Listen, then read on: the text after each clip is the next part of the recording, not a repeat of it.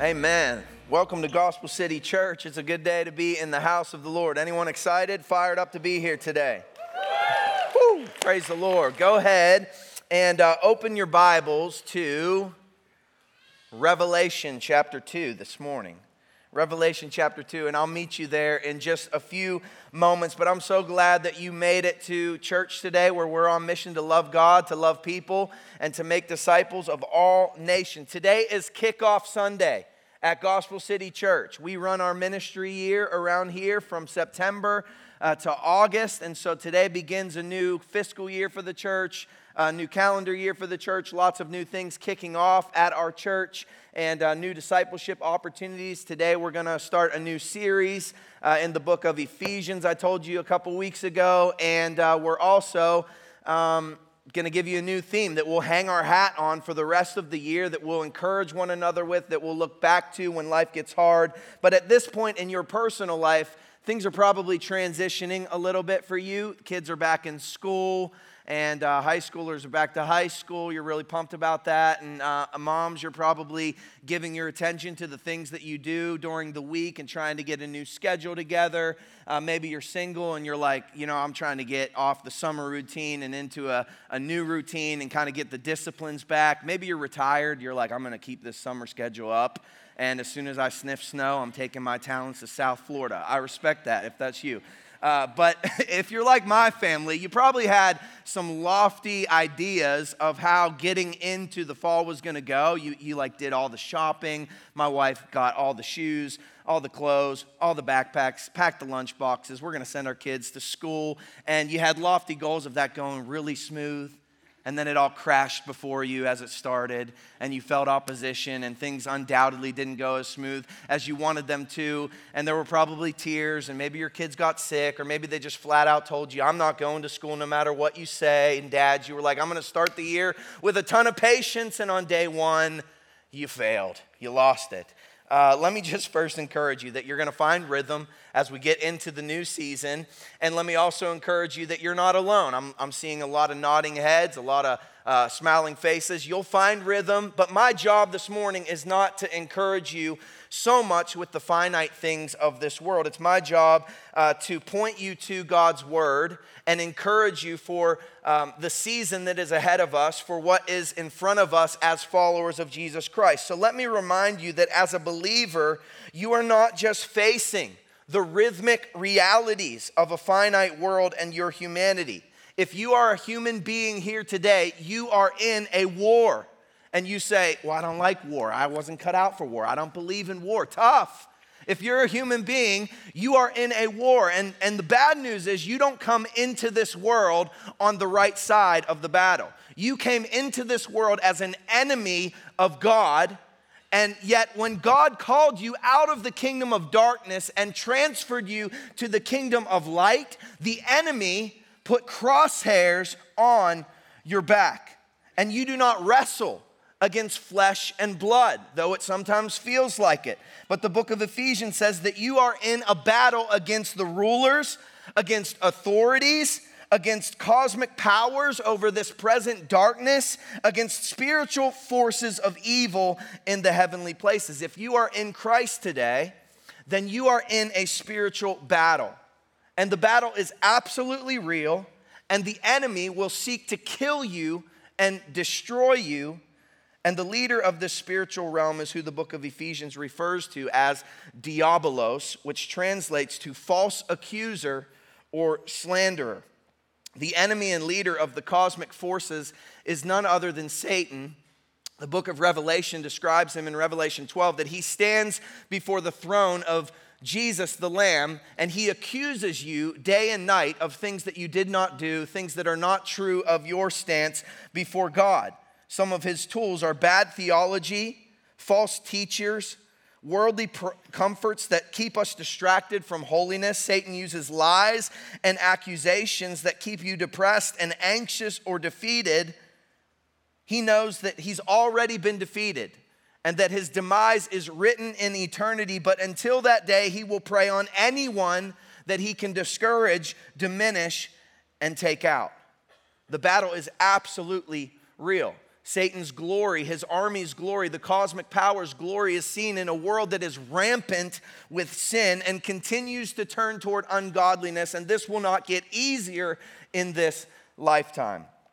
And that leads us to our ministry year theme for 2022, 2023, the thing that we will continue to come back to, the thing that we will remind one another of are these words: be strong in the Lord. Be strong in the Lord. Let me say be strong. You say in the Lord, because that's the most important part. Be strong. Come on, say it with passion. Be strong. And in Ephesians 6, verse 10 and 11, Paul writes this: finally, be strong in the Lord and in the strength of his might. Put on the whole armor of God that you may be able to stand against the schemes of the devil. Now, I told you that we were going to be in the book of Ephesians. You're probably wondering why I asked you to turn to Revelation 2. And it will all make sense in just a moment. But I wonder what your mind would think of if I asked you, what do you know about the church at Ephesus? You know, as Americans with lots of access to the Bible, I don't think we always approach the Bible. The more mature we get in our faith, we do. I don't think we often approach the Bible understanding that these are real letters written to real people on behalf of God. They have historical context, literal meaning. I think often we approach the Bible with condemnation already on our shoulders because we feel like we don't read it enough or we don't understand it enough, and then we go and we try to find something to diagnose the problems that we are facing. But if I asked you, what do you know about the church at Ephesus? Maybe you would say, I would assume it's a vibrant, great church because the book of Ephesians has been just so impactful in my own personal life. I'm sure it's one of the most quoted books, most read books in your faith as you've grown up in the faith. But maybe you think a little more literally as we've even gone through the book of Acts. It's helpful. Maybe you think about Aquila and Priscilla. You remember in Acts chapter 18, as they left the sin city of Corinth to end Paul's second missionary journey, Aquila and Priscilla, the hospitable couple who welcomed Paul and gave him a job of tent making, Paul drops them off in the city of Ephesus. And you got to believe that they were the same hospitable couple there, opening their home to people. And it was shortly after that they find Apollos, and he was the gifted young man in the synagogue. He was preaching the message of Jesus, but he didn't have the full story of Jesus. So Aquila and Priscilla go and they redirect his message. They lead him to a saving knowledge of Jesus Christ. And then he goes back to Corinth to water what Paul had planted. And then as Paul begins his third missionary journey, he stops in the city of Ephesus. Upon arrival, he led some disciples who seemed to believe like Apollos to the Lord because they didn't have the full story. So this group immediately comes to saving knowledge of Christ. Paul begins to preach in the synagogue. He faces some opposition, but he's able to find his own space in Ephesus. What a big deal. He finds the Hall of Tyrannus. And for 2 years, day in, day out, he preaches the good news of the gospel. I mean, Paul was a busy guy, right? He was going city to city to city to city, and yet he stayed for 2 whole years, more than 2 years, in the city of Ephesus. In Acts 19:10, it said, this continued his teaching in the school of Tyrannus for 2 years, so that all the residents of Asia heard the word of the Lord, both Jews and Greek. I mean, that is some seriously fruitful ministry for the sake of the gospel happening in the city of Ephesus. More than that, we see at the end of Acts 20 that he commissions what seems to be a large group of elders to pay careful attention, to shepherd the flock of God that's there in Ephesus, and to watch out for wolves. We're going to see that those are very important instructions to those who lead the church wherever the church is thriving, wherever the church is vibrant. Paul also left a young protege largely in charge of the teaching and preaching and the building up of the saints through the word there in Ephesus. You may not know this, but Timothy was left as the main leader, the pastor in the city of Ephesus, to pastor the church in Ephesus. And when Paul is writing to Timothy, there always seems to be an urgency and a pleading for him to guard the good deposit, to preach the whole counsel of God's word, to not grow timid in his testimony, because Ephesus was steeped in the occult. There was a lot of opposition against this message of faith, this message of Jesus that was going forth.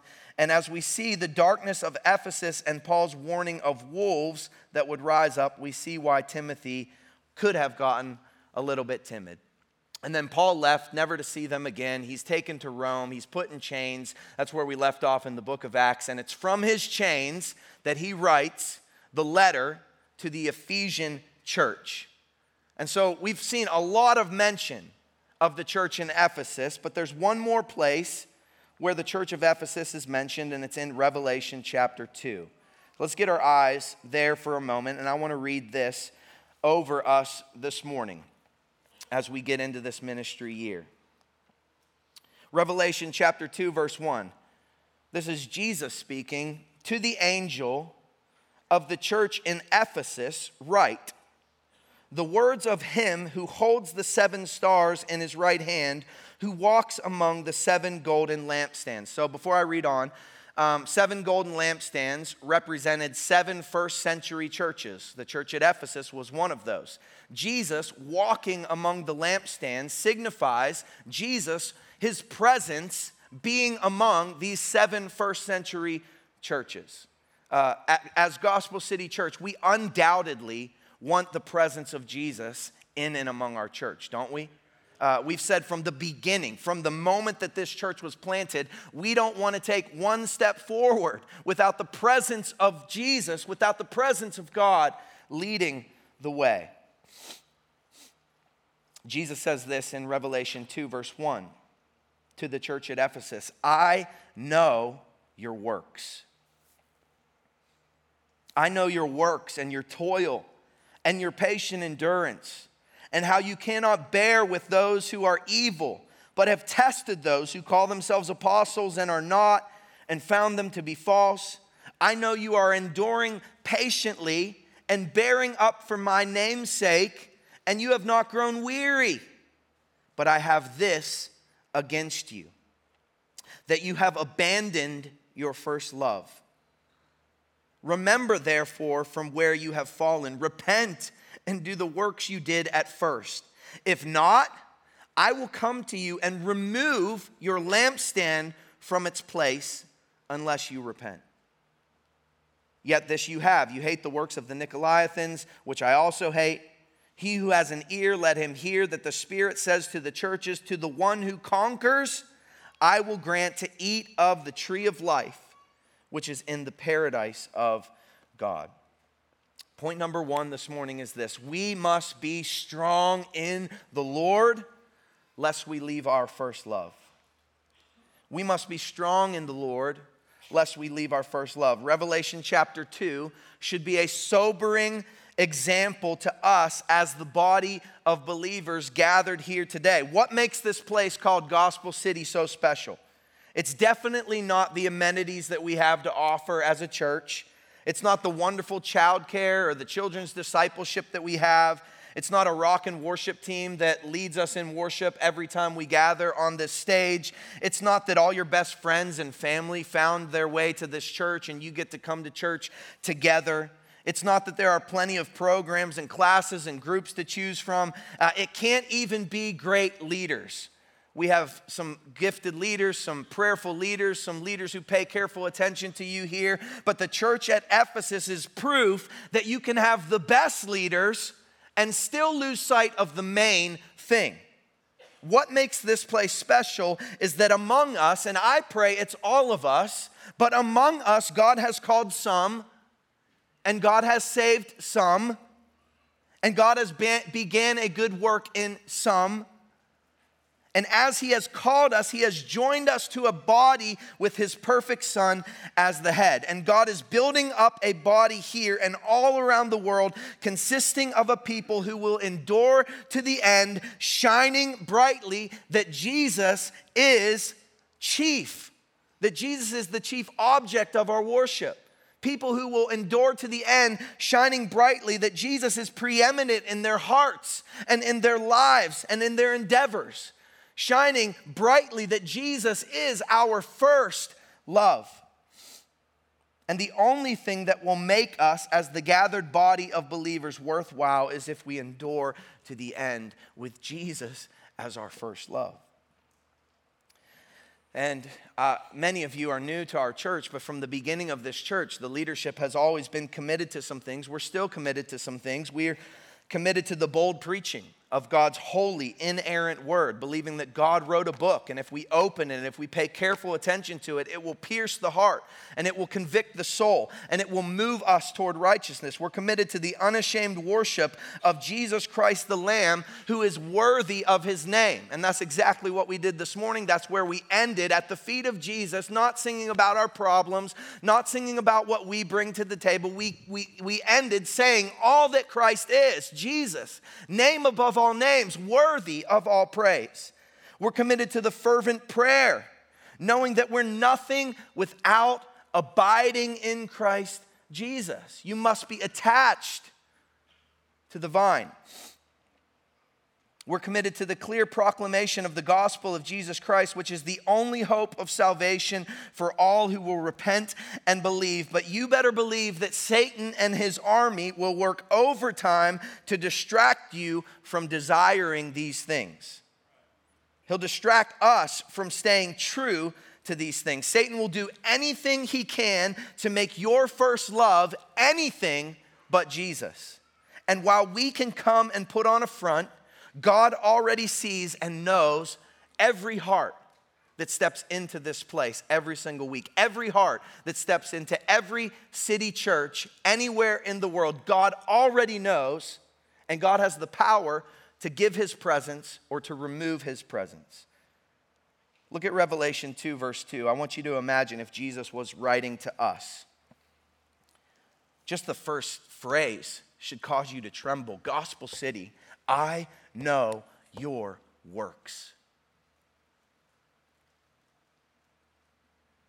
Jesus knows your works. Jesus knows the good things that you put your hand to. Jesus knows the bad things that you put your hand to. Jesus knows what you did last week. Jesus knows what you'll do next week. He's able to forgive all of your iniquities. Jesus knows your works. Gospel City, Jesus says, I know your toil. I know the things that you strive for. I see your meaningless striving. I see the great things that you run after for the sake of the kingdom of God. I see the things that you put your hand to that have no spiritual value at all. He says, Gospel City, I know your patient endurance. That's an encouragement. Some of you are like, man, the battle is so strong. And there seems to be so much opposition. And sometimes I just feel like I'm failing. Sometimes all of life, I just want release from this pain, and yet I'm just trying to endure. Jesus knows your patient endurance.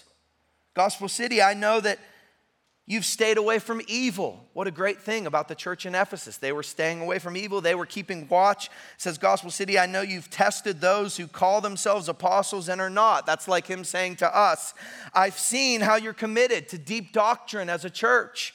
I've seen how you're relentless about the right message as a church. I've seen how you put a massive emphasis on deep discipleship as a church. I've seen all the good that you have done, but Gospel City, I have this against you. What a sad statement to the church at Ephesus. I have something against you. The God of glory, Jesus, the Lamb. And what if Jesus said to us, this is what I have against you, even with all of that good, your heart has been wrapped up in lesser things. What if Jesus said, even with all of that good, I have not been your first love? And to the church at Ephesus, Jesus says, remember from where you have fallen. To us as a body today, Jesus says, don't forget how you got here. Don't forget how you got in that seat. Don't forget where you came from.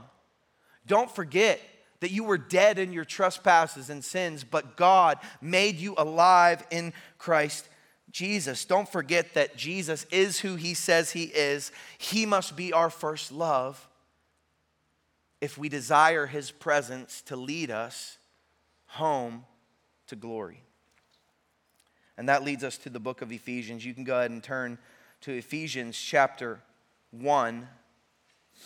And we'll just look at verses 1 and 2 today and get sort of an overview of this great book that is going to deepen us together as a church. But point number one was we must be strong in the Lord lest we leave our first love. Point number two this morning is this: we must be strong in the Lord so that we can walk worthy of our wealth in Christ. We must be strong in the Lord if we want to even come close to walking worthy of the massive wealth that we have in Christ Jesus our Lord. So let's talk about why Ephesians is so important. Ephesians is all about the identity of a believer. Ephesians is about our position with God and the riches available to all of those who are in Christ. Ephesians speaks more highly of you than you probably feel. Because Ephesians tells us that we are everything to God if we are in Christ. And yet often you probably feel so much lesser than in this life. Ephesians helps us see that true believers are already positionally perfect with God, but becoming all that we are this side of Christ before he establishes a new kingdom.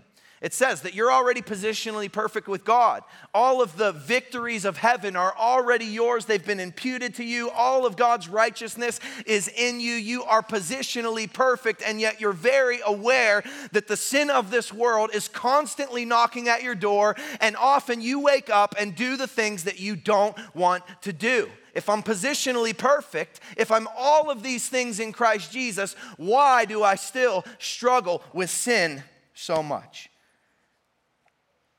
It's truly helping us see the already, but not yet. That Christ has already defeated all of our sin and all that we will have in eternity, and yet he is coming again to defeat Satan, to lock up Satan and his army. They are seeking to devour, they are seeking to distract, they are seeking to steal our first love, and yet they have zero power over you if you are in Christ Jesus.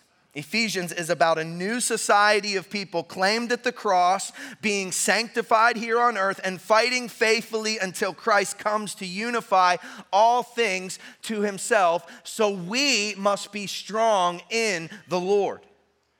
Paul actually begins the letter with a lot of identity indicators. Go ahead and look at verses 1 and 2. And as he starts in a traditional way that you would have wrote a letter, but he wasn't writing to Caesar, he wasn't writing to a political power, he wasn't writing to the synagogue, he was writing to the believers at the local church in Ephesus, or the believers in Ephesus, on behalf of God, and this is what he writes. Ephesians chapter 1, verse 1. Paul, an apostle of Jesus Christ, by the will of God, to the saints who are in Ephesus and are faithful in Christ Jesus, grace to you and peace from God our Father and our Lord Jesus Christ. Paul begins the letter with this confident identity that's fully rooted in God and not himself. He says, Paul, an apostle of Christ Jesus, by the will of God. I think there's three kind of indicators that we can pull out of that, okay? He first gives his Greek name. At this point, he's known as Paul in the city of Ephesus, but we weren't first introduced to him as Paul. He was a Pharisee of Pharisees. He had studied under Gamaliel. He was persecuting the church, remember, in Acts 8 and end of Acts 7 with Stephen. And he wanted to stamp out the name of Jesus. He would do anything he can. He had a lot of zeal to stop Christianity, and yet one day on the road to Damascus, a bright light shone. It wasn't just a bright light, it was Jesus himself revealing himself to sinful Saul, and Saul fell onto the ground, and he called him Lord, and his life was changed forever. At that very moment, his sin was in the past. His sin had been defeated at the cross, and he was now a holy, chosen instrument of the God of glory. First called Saul, but after his encounter with the Lord on the road to Damascus, he was sent by the church in Antioch in Acts chapter 13, and they begin to call him Paul because his mission was now to the Gentiles, to us, to those who are not Jews, so that the gospel could spread throughout the world. But more importantly than that, secondly, he identifies himself as an apostle of Christ Jesus. Paul was amidst a special few. See, an apostle of Christ was unique in that they had seen Jesus in person and they had been commissioned by Jesus. Paul was kind of a unique apostle. Jesus had 12 apostles, 12 disciples. Judas betrayed Jesus. Judas walked away. Shows that you can have proximity to Jesus and still not give him your heart, still not allow him to be the first love in your life. And then they replaced Judas with Matthias, remember, right before the Holy Spirit came in Acts chapter 2. We saw that. And then God does something very unique. He appears to Saul on the road to Damascus to make him a specific apostle to the Gentiles. And so you could say there are 13 apostles in history who built the foundation of the church so that we could sit here today and continue to grow in our faith by the shepherds and teachers that God has put in place. So he identifies as an apostle of Christ. And then thirdly, he says that his authority and identity is by the will of God. Paul's message in life was not on his own initiative. He lived and he moved and he preached by the will of God on his life. Paul's authority and this bold letter to the church at Ephesus was the will of God through him and not his own lofty ideas, wisdom, or speech. Even in the first sentence, Paul models that his strength is in the Lord alone. Let me ask you a question. Was Paul strong by the world's standards? Would you say, man, that's a picture of strength and power right there? I mean, by the world's standards, the dude's in prison, he's in chains, he's been beaten senseless more than anyone in history. Like every city he went into, beaten with rods, thrown rocks at him, drug out of the city dead. He's constantly unliked, he's constantly pushed out, he's constantly under arrest, constantly hiding for his life. Paul, don't get involved in that riot here in Ephesus. We'll hide you away. By the world standards, he didn't seem to have a lot of victories. He didn't seem to come out on top a whole lot. But when you consider what he accomplished for the Lord through the beatings and the sufferings and the persecution and the arrest, I don't think there's any better way to describe him than strong in the Lord.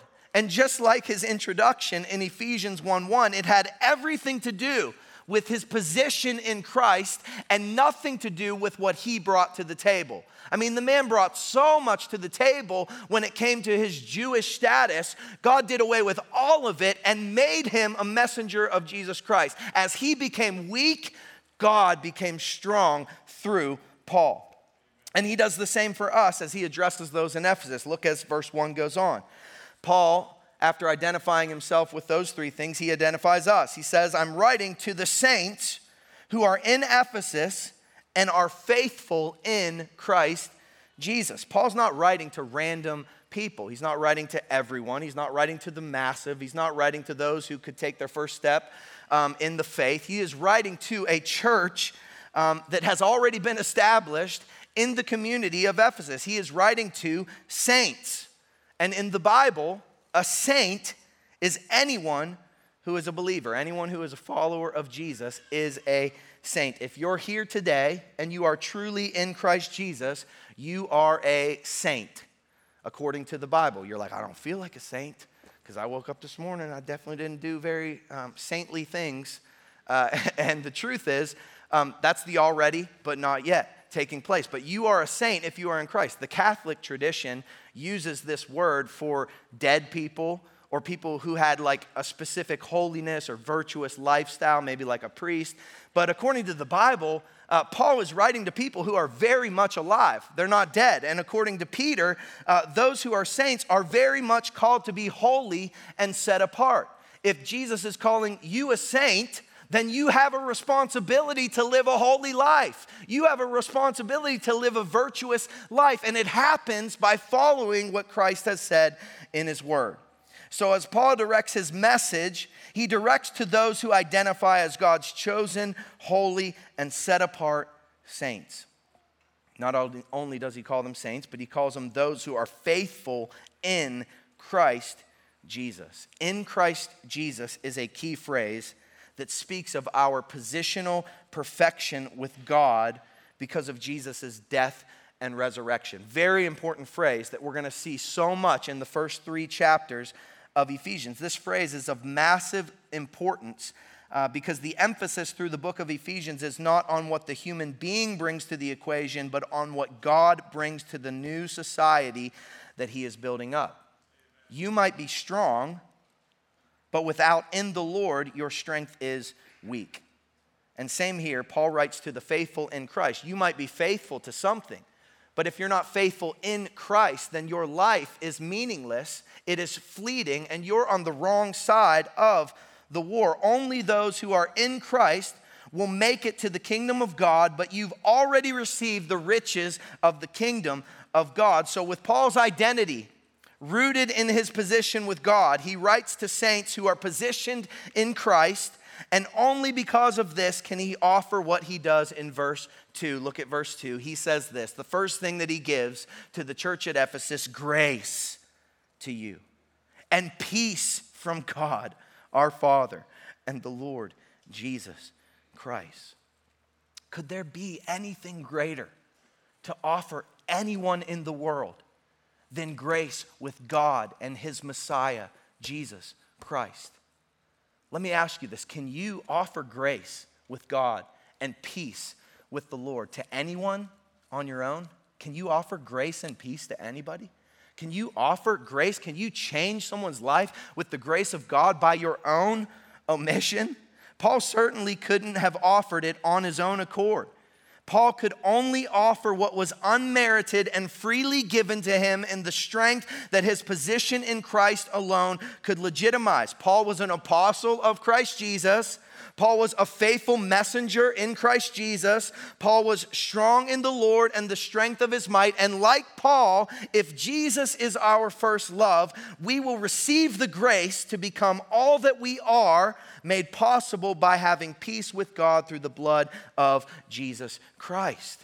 I mean, let me just tell you about the sections that we'll look at as we get into the book of Ephesians, okay? So we're going to take the fall right now and just look at chapters 1 through 3, which are rich with the doctrine of your salvation, with your positional perfection in Christ. One commentator divides up the book of Ephesians as our wealth in Christ, our walk with Christ, and our warfare with Christ. Our wealth, our walk, and our warfare. I love that. And that's why we're saying that we need to be strong in the Lord this year. We're going to first recognize that we have so much wealth in Christ that your bank account, your spiritual bank account, is as full as it will ever be. That ATM machine will never read bankrupt because God has imputed to you all of the perfections, the inheritance of his grace. It's all there. And yet when we fail to walk in a manner worthy of our calling, it's because we've gotten our eyes off of our wealth and onto our walk, and sometimes that just shows us that we don't have what it takes in our own strength. That's why we must be strong in the Lord, and you can be strong in the Lord because he's accounted to you everything that you need to do so. And in chapter 4, verse 1, that's Paul's prayer. I, therefore, a prisoner for the Lord, urge you to walk in a manner worthy of the calling with which you have been called. Chapters 4 and 5 of Ephesians we'll talk about our walk. That's where it gets really practical. That's where it gets to you walking out your lifestyle with one another as the church, in your relationships, in your marriage, with your children, with your bosses, all of these things. Those are where we want to go often because we want to diagnose behavior. God wants to first diagnose your heart. And Paul helps us with that by front-loading the book of Ephesians with all of this rich doctrine to show us who we are in Christ so that we can walk in a manner worthy. And then in chapter 6, we get to our warfare in Christ Jesus. So why is be strong in the Lord our theme? After all of that, after our wealth and walk, and he gets to our warfare, after Paul defines the wealth of the believer, Paul says in Ephesians 6:10, finally, after all that rich truth, after all of that you've just read and you've just taken in and you've just seen that God has done for you, finally be strong in the Lord and in the strength of his might. Our only hope is in the Lord, Gospel City Church. Our only strength is in the Lord. And that leads us to point number 3 this morning. It's this: we must be strong in the Lord because we are nothing apart from Christ and his cross. Don't forget it. We are nothing apart from Jesus Christ and his cross. We are desperately in need of Christ and his power.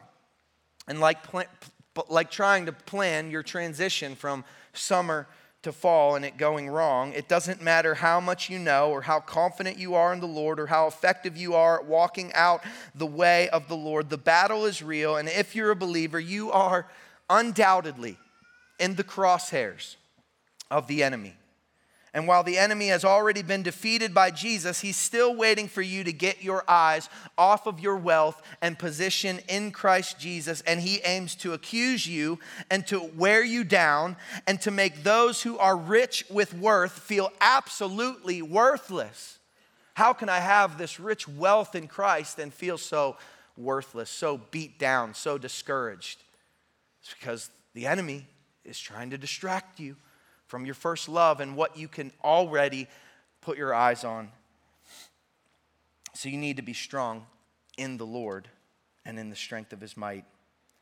It's when you think that you're strong that you will get your eyes off of the source of your strength. It's when you think that you're strong that you'll focus too much on the work rather than your position and wealth. It's when you think that you're strong that you will lose your first love, and this is what the enemy is always waiting for. The life of a believer is one of dependence on God. The true believer knows that true freedom comes from dependence on God, not independence in our individuality. It's why we must be strong in the Lord, not our individuality. God gets the most glory out of a unified body that he is building up, not necessarily a glorified individual or an independent individual. We are at a crucial stage at our church here in Michiana, Gospel City Church. We're fresh into our teenage years as a church. The Lord has carried us through a year of transition and leadership, and there's still things getting moved around. The Lord carried us through a year of COVID, through political polarization, and through a world that continues to run into the darkness, which I told you is going to continue to get worse. The Lord's provided this facility and a place for us to come and to worship as the family of God. The Lord has provided financially for us so that we can give all of our efforts to glorifying God and making disciples. But with all of that good, we could forget that it is all of his strength. And Psalm 121 reminds us that our strength as the people of God comes from the Lord who made heaven and earth. And this reminder and exhortation to be strong in the Lord is all through the Bible. It's really been the diagnosis since sin came into the world that man would be dependent on God, find his strength from God and not himself. And you probably have so many things in your personal life that feel daunting to you when it comes to your walk with Christ. Maybe it's leading your children to the Lord. Many of you have teenagers, you're in a stage of life ahead of me, and you're just like, Lord, I can't do this. I want them to have the grace of God and the peace with God, but I can't do it on my own. What can I do more? You got to be strong in the Lord. Maybe it's going against the grain in a massive high school when you're surrounded by people who are celebrating and taking pride in sinful things. High schoolers, you need to be strong in the Lord. No greater time in your life than to go against the grain, than to go against the flow, to walk and delight in the way of the Lord rather than sit in the seat of scoffers, as we learned in Psalm chapter 1. Maybe you're facing the death of a loved one or caring for a loved one through their sickness. Maybe you're simply waiting on the Lord to meet a deep desire of your heart. In your strength, you do not have what it takes. But if you will be strong in the Lord, in Christ, you have everything that you need to patiently endure to the end with Jesus as your first love. And in Christ, you are joined to a body. And so you are not alone. You don't have to walk this alone. But man, we tend to say, as followers of Christ, we tend to get our eyes on what we bring to the table, and then we say to God, how could you use me? How could you do anything more through me? And God says, quit looking at what you bring to the table. Look at what I've already done at the cross. Focus on what I've brought to the table and be strong in me. For when you are weak, I will be strong. It reminds me of Joshua.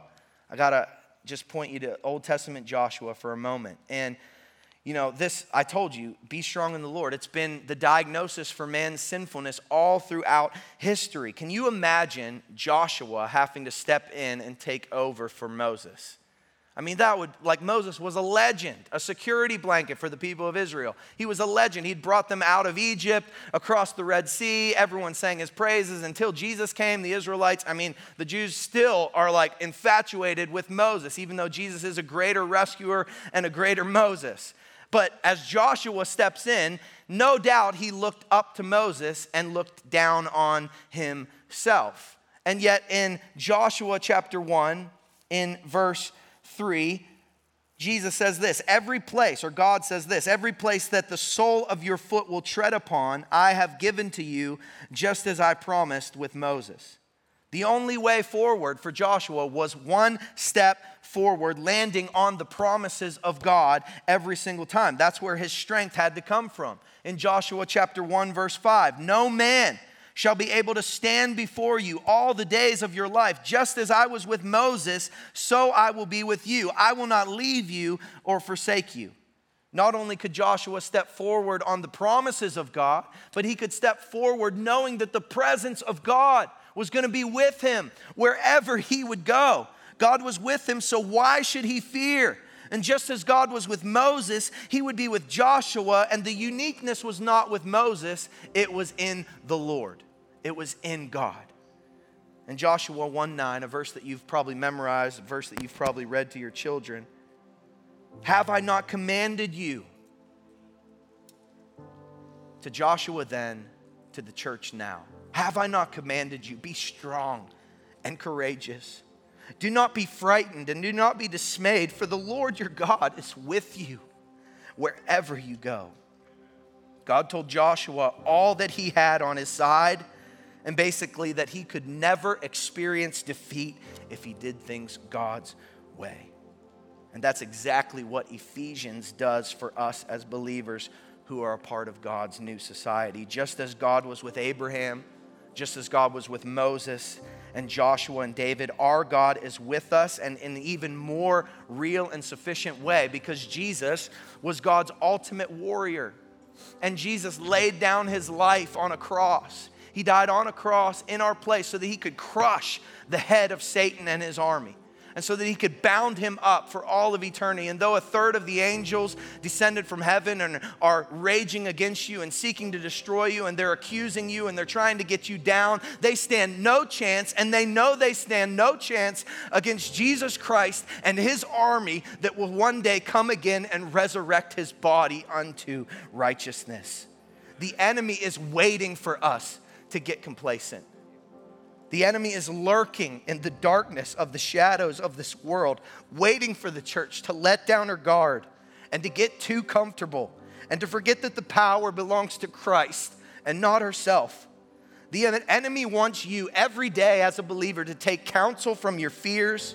He wants you to forget the promises of the rich wealth that you have in Christ. The enemy wants you so focused on your finite abilities that you feel crippled by what the Lord has asked you to face. The enemy wants you so comfortable that you forget that your first love is Jesus Christ. Doesn't matter how much you've attained here on earth. Doesn't matter how much is in your worldly bank account. Doesn't matter what feels good, what brings you pleasure. Jesus must be your first love, and all that this world has to offer must fade into the background as you stare into the Savior's face. We desperately need the Lord. Desperately need the Lord as a church. We need Christ and his power to be our strength for the battle that's at hand. You're in the battle. Wake up, get aware, you're in the battle. And it's not often that your comforts will remind you that you need your first love. It's often the trials, it's often the suffering, it's often the persecution that will remind you that you need to be strong in the Lord, or they will deter you and cause you to look to lesser things. When you don't armor up every day, you're living on yesterday's victory. And we don't worship the victory. We worship the God of the victory. And so every day is an opportunity to be strong in the Lord. Let me invite you to stand to your feet. Just bow your heads for a moment. Would you lay down your fears, lay down your cares, confess to the Lord that when you came in this morning, you were so much more focused on lesser things than on Jesus, who should be your first love. Praise Him for His grace. Praise Him for the peace that is offered through the gospel of Jesus Christ. Peace with God. Could there be anything greater in all of the world? And I just pray over us right now, Paul's prayer in Ephesians chapter 3. He says, "For this reason I bow my knees before the Father, from whom every family in heaven and on earth is named, that according to the riches of His glory, He may grant you to be strengthened with power through His Spirit in your inner being, so that Christ may dwell in your hearts through faith, that you, being rooted and grounded in love, may have strength to comprehend with all the saints what is the breadth and the length and the height and the depth, and to know the love of Christ that surpasses knowledge, that you may be filled with all the fullness of God." And that sounds too good to be true, but Paul says, "Now to Him who is abundantly, or who is able to do far more abundantly than all that we ask or think, according to the power at work within us, to Him be glory in the church and in Christ Jesus throughout all generations, forever and ever. Amen." Amen. Lift up a shout of praise to the Lord. Amen. He is worthy.